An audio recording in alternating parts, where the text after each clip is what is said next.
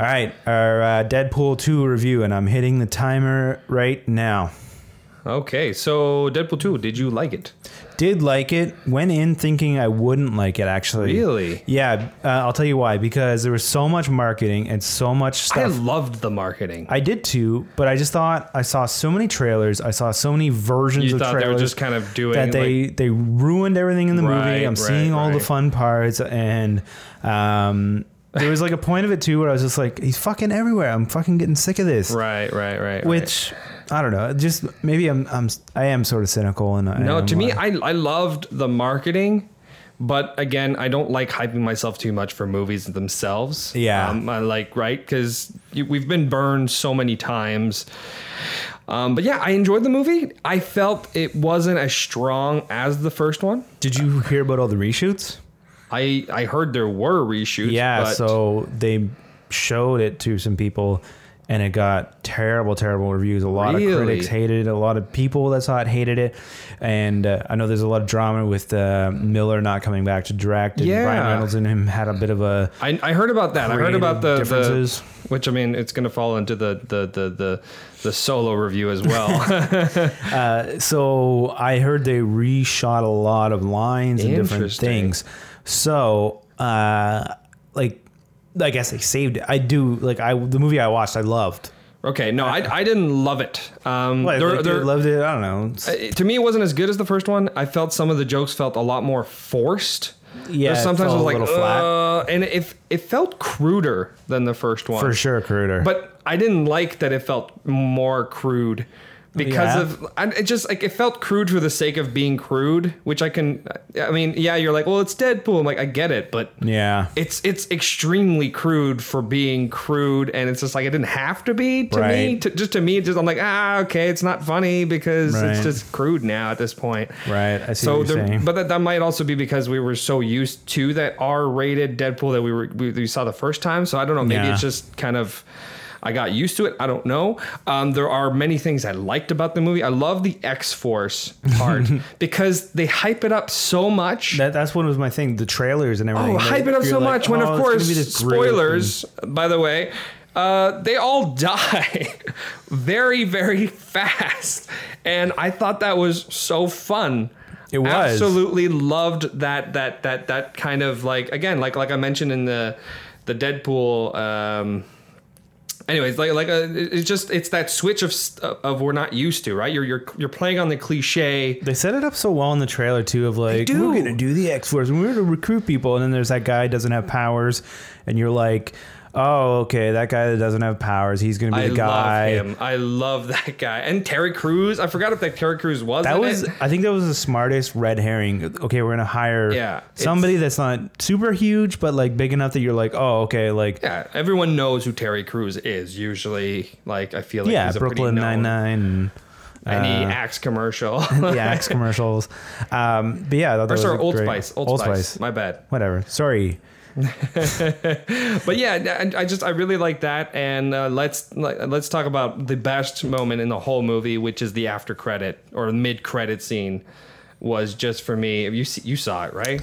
This is the time machine going back. Oh my god, that part! It had me laughing the whole way freaking through. That to me. Just finishing that scene, to me, that scene was the Rogue One ending for me, of just going this is awesome. We're going back in time. We're doing this. We're fixing everything. Everything that, oh my God, she dies, which I actually really liked that she dies. The I forget her name, female character, Marina. The fact that she dies early on, and then the credits were really good. A very Bond-esque credits. I really, really enjoyed that. So again, a lot of parts I liked about the movie, and then other parts I was like, I don't know. So what are we talking about? We're talking about Julian Dennison. Guy from Wilder People. Yeah, Hunt for the Wilder People. Yeah. I fucking love this. This guy is awesome. I didn't. Really? You didn't like him? Why? I don't know.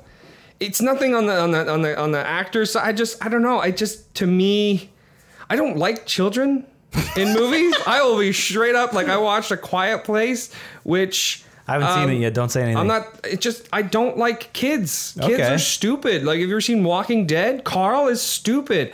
Every child in movies and TV really? shows. Did you like him in Hunt for the Wilder People? Yes and no, because again, I don't like children. You can't trust them with anything. You tell them to do something and they don't do it. That's what's fun. No, I mean, yes, it is, but it's frustrating at the same time. And this kid is just like, the whole time you're like, God damn it, stop it, son. Right. I love that part of it. I like that they did like you think he's going to go save this kid, but this kid ends up being the bad guy, but you still have to save him. And I still like what they did with it, but to me, it was still frustrating on it. So, I mean, maybe that's a good thing because I got frustrated. I got into it. Oh my God, he was born in 2002. I know. I was in grade 10. Grade 11 in 2002. My brother is 2000. Yeah, I was born in 2000. It's not fun thinking about how old these people are. Yeah, he's already more famous and handsome than me. I did like Juggernaut. I thought Juggernaut was so much fun. I was so happy that it was Juggernaut. I was like, please be Juggernaut. Please be Juggernaut. Oh, really? I had no clue. And then, of course, again, I feel like Deadpool does more honor to the comic book counterpart of X-Men. Right. Than the X-Men movie did. Like we all remember the Juggernaut from X-Men 3. This is and the cartoon. This is the Juggernaut we remember. Do you remember the cartoon? I don't remember that. Like I just slightly. So the guy who used to run the film school I went to in Toronto. Okay. He did the voice for the Juggernaut. What? And that's just how his voice sounds. He's just got this gravelly voice. He was John Candy's manager or agent back in the day too. Yeah, was he British in the TV show? No, he just fucking just had a voice. Right. Like, I don't know. I enjoyed the Juggernaut in this movie. It was a lot of fun. I really enjoyed Luck. Forget her name. Domino. Yeah. Of just a lucky. There's a lot of things I like, and thinking about it, I'm like, man, did I like this movie more than I think I did? It didn't feel. The Dopinder thing was a little predictable. Like when he was like, I have a rage and blah blah blah. Right. I was like, he's gonna kill. I didn't see it. Now seeing like I lost him, and then he comes back. I was like, oh, okay, that's nice. There was just something about it that I guess maybe my expectations were too high on it, even though I felt like they weren't. But maybe that marketing just hyped it up too much, or maybe But I think for me, the main thing was it felt too much crudeness to it, which I know is a weird the baby part, the baby penis and butt that part was funny.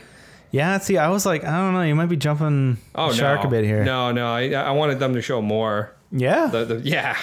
I was a bit like, I don't know. No, me is like the straight up like insults and language they were using. I was like, it's not funny to me. It's just crude. It just felt crude exactly. It's crude for the sake of being crude. Like Bob Saget's comedy. I don't know.